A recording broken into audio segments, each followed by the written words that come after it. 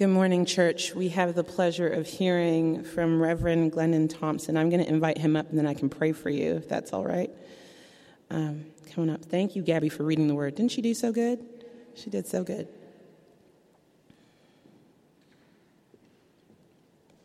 Let's pray. Father God, we come to you in the name of Jesus, and we thank you today for an opportunity to hear your word again. We thank you for Reverend Glendon Thompson, and we pray you bless him as he speaks to us, that we would have ears to hear and hearts to receive what the Spirit of God is saying to the church. And we just pray blessing also over his church at Jarvis St Baptist. And we thank you for the loan of this man of God today. In Jesus' name we pray. Amen.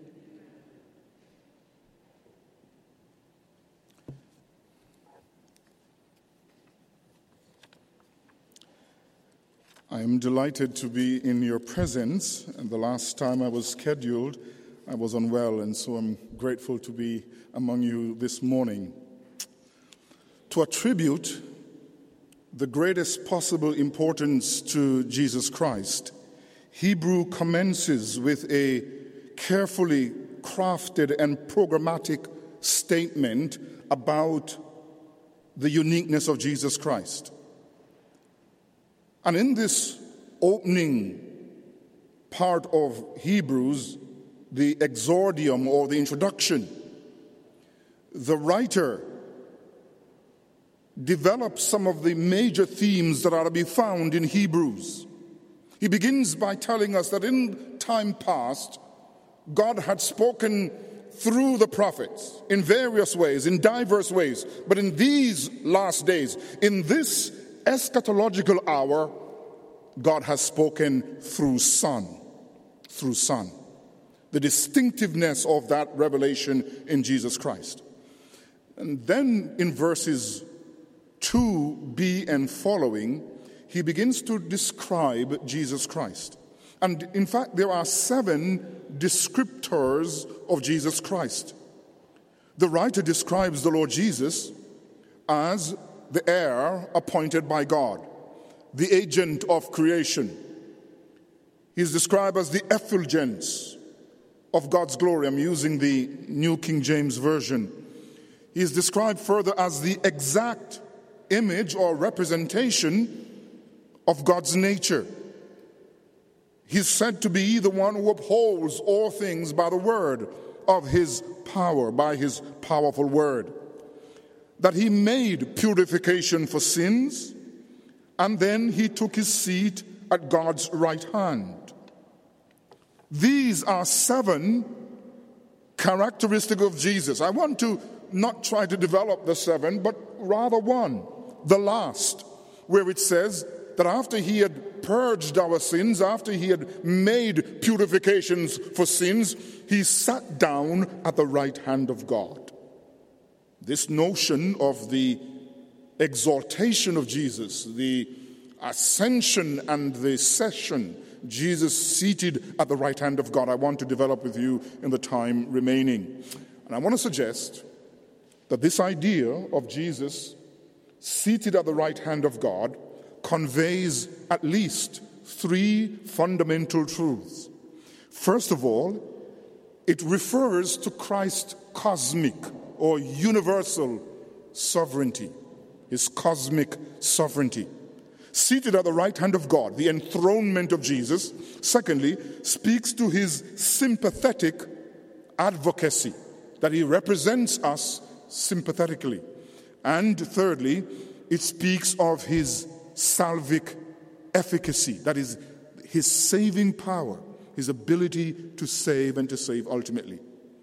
So, first of all, this enthronement at the right hand of God speaks of Christ's cosmic sovereignty, of his universal reign. The writer says he sat down. And verse 3 is a participle clause.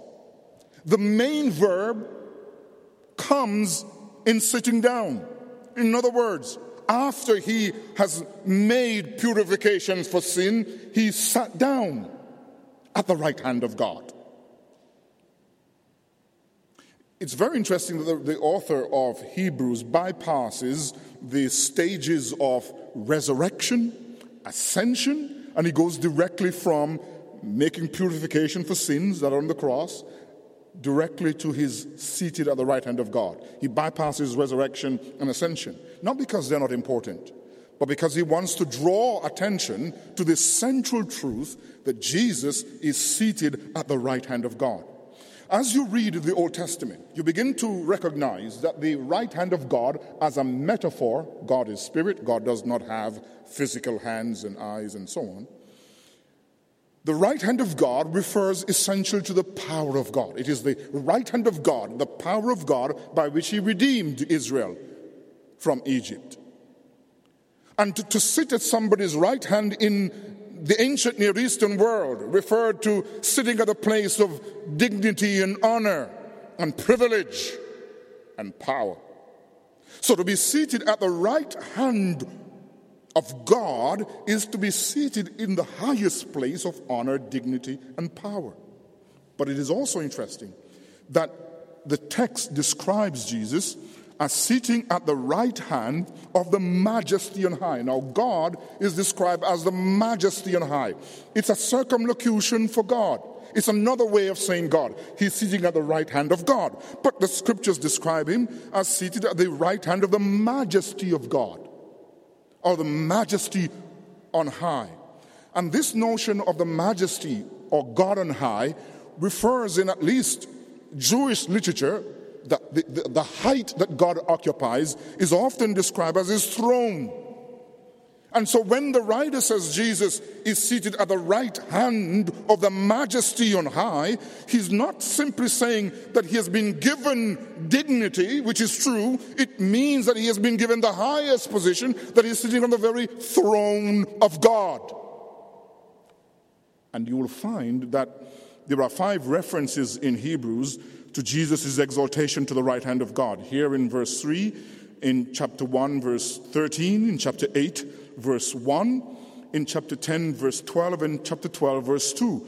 And 2 of these instances, Jesus seated at the right hand of God is described also as seated at the right hand of the throne of God. So those 2 references, Hebrews 8 verse 1 says, now this is the main point of the things we are saying. We have such a high priest who is seated at the right hand of the throne of the majesty in the heavens. The right hand of the throne of the majesty in the heavens. And in chapter 12, we read further, looking unto Jesus, the author and finisher of our faith, who for the joy that was set before him endured the cross, despising the shame, and has sat down at the right hand of the throne of God. So what the writer begins to tell us is that Jesus, whom he has been describing, this one who has made purification for sin, has been exalted to heaven and is seated upon the very throne of God. That, of course, means that ontologically, in terms of the being of Christ, that he is God. You see, he can't occupy the same kind of glory that God the Father occupies unless he himself ontologically, in his being, is God.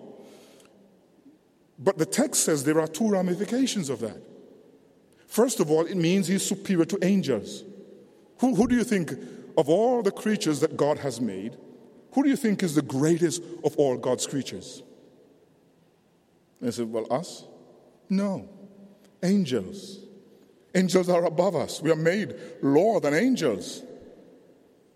But Jesus now, in verse 4, has been given a name, or has inherited a name as Son above the angels. And if Jesus then is exalted above the greatest of God's creatures, then he must be exalted above the Roman emperor and every other power in the universe. It means that Jesus Christ is exalted above angels. But there is also another implication of his exaltation to the throne of God. It also signifies, as you read in verse 13, chapter 1, verse 13, that indeed the Lord tells us, and the angels should worship him. But to which of the angels, as he said, sit at my right hand till you and make your enemies your footstool? Well, he's exalted. But in the earlier passage, in the earlier part of chapter 1, we read that the angels worship him. The angels worship him. And what that means then is that Jesus Christ is entitled as God not only to be viewed as the greatest and supreme, but he's entitled to our worship. He's entitled to worship.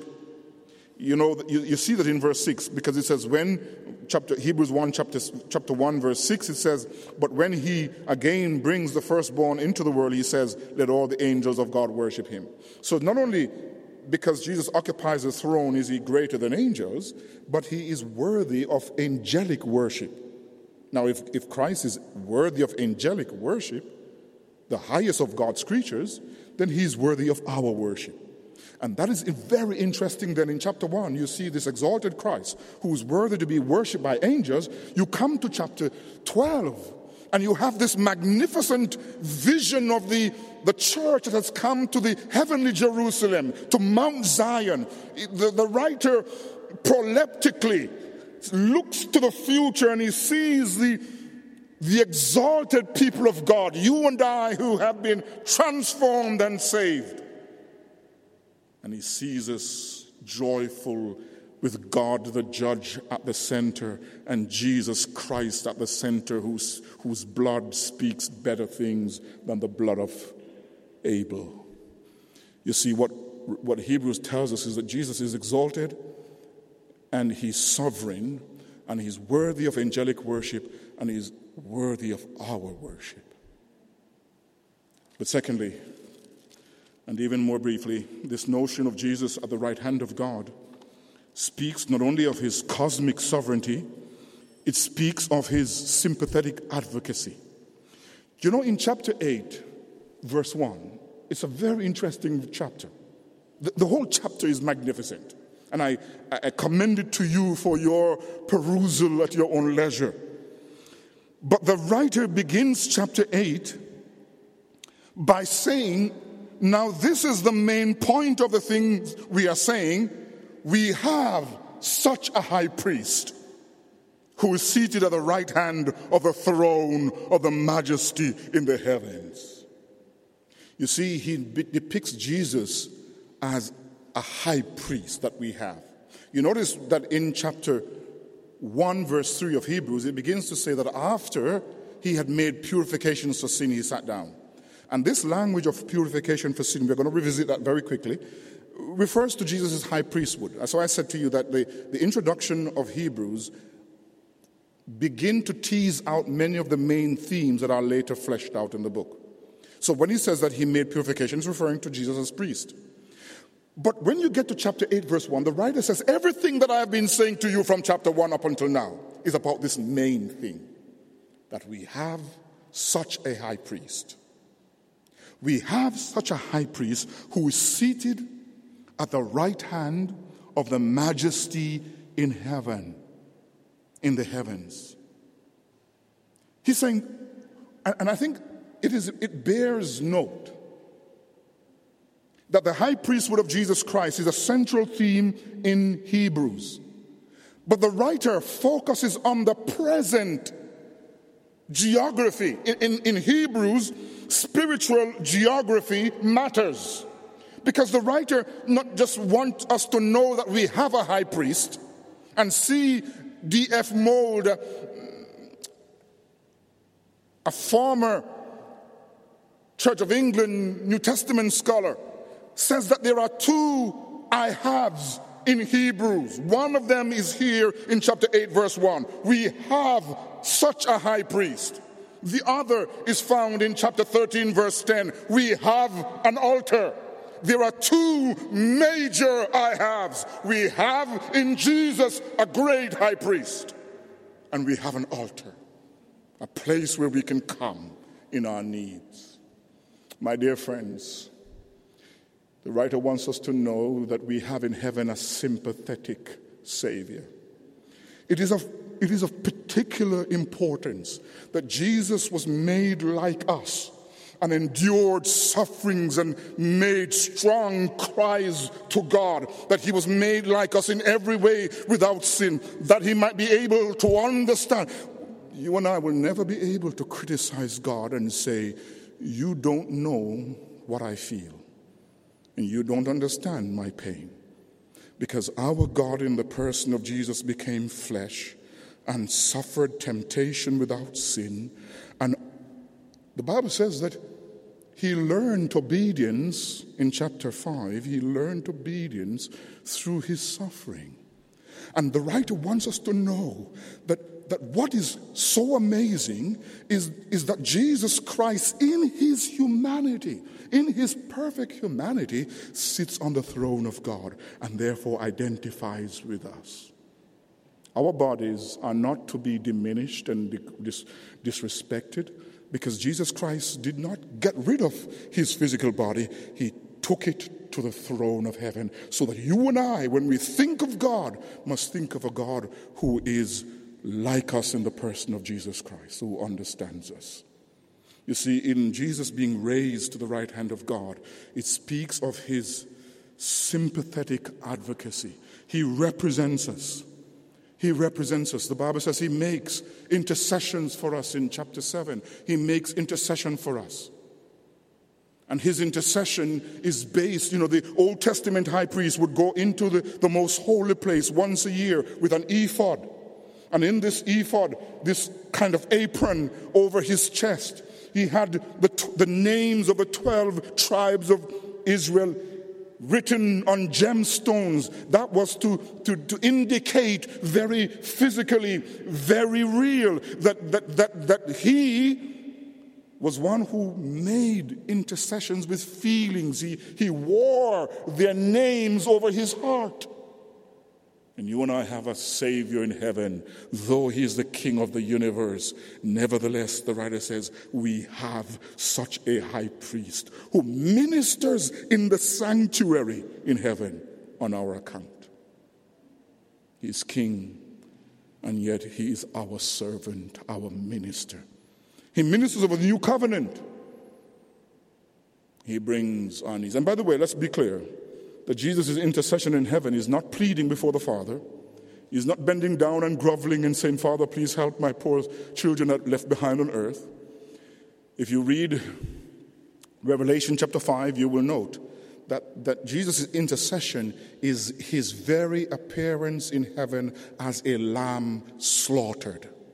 In other words, it is his blood that speaks for him and his finished work. But very rapidly, as my time draws to a close, I want to suggest to you, thirdly, that Jesus' enthronement at the right hand of God not only speaks of his cosmic sovereignty, not only of his sympathetic advocacy or representation of us, it speaks of his salvic efficacy, of his saving power. The writer says, after he has made purification for sins, he sat down. And the reason he sat down is fleshed out for us in Hebrews chapter 10 and verse 12, where the writer there says that Jesus being seated is, in a sense, the sign of mission accomplished. When I think it was in the Iraq War that dear President Bush declared mission accomplished.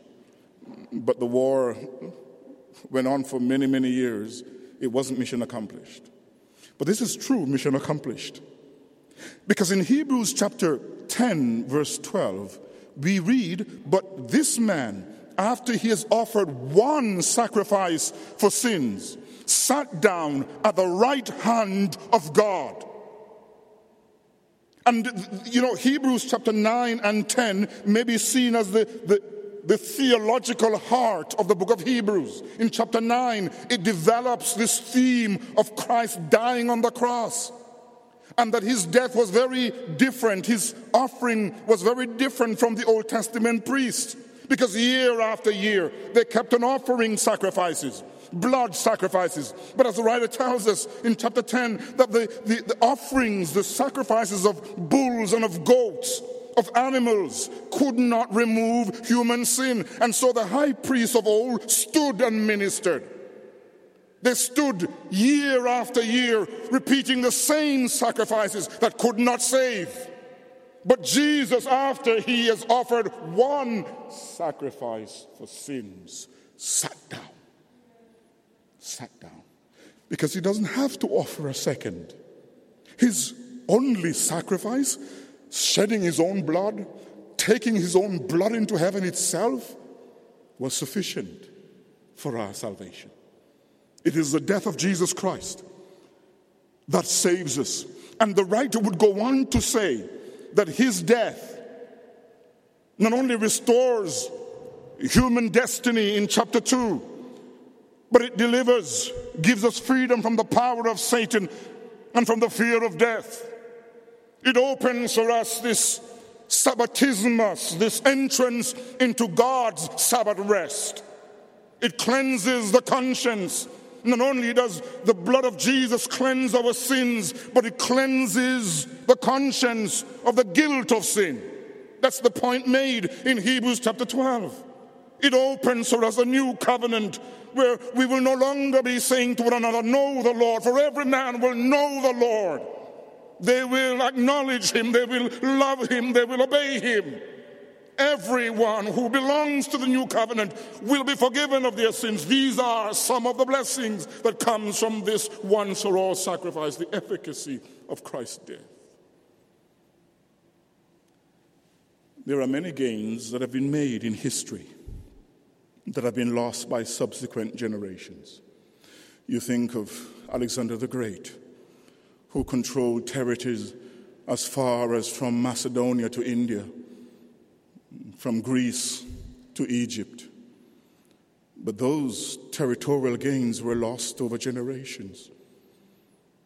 But you see, the gains that Jesus has won for us on the cross can never be lost, because the writer tells us in chapter 7 that Jesus comes from a different priesthood, from the priesthood of Melchizedek, who represents an eternal priesthood. And the writer says in chapter 7, because he has the power of an indestructible life. That is, because Jesus has been raised and never dies, he can therefore administrate the blessings that he has won for you and for me. I could go on to develop this theme of Jesus at the right hand of God. What I'm trying to argue is simply this, that his presence on the throne of heaven signifies his sovereignty. He is reigning over all our lives, over all of history. It signifies this idea of sanctuary, that we have in heaven a high priest, a place where we may go with all our needs. And that it refers, Jesus being raised, points not only to sovereignty and sanctuary, but also to sacrifice. That final sacrifice for our sins. Very rapidly, what must we do with this? I suggest to you that you and I are to respond in obedience and worship of our sovereign Christ.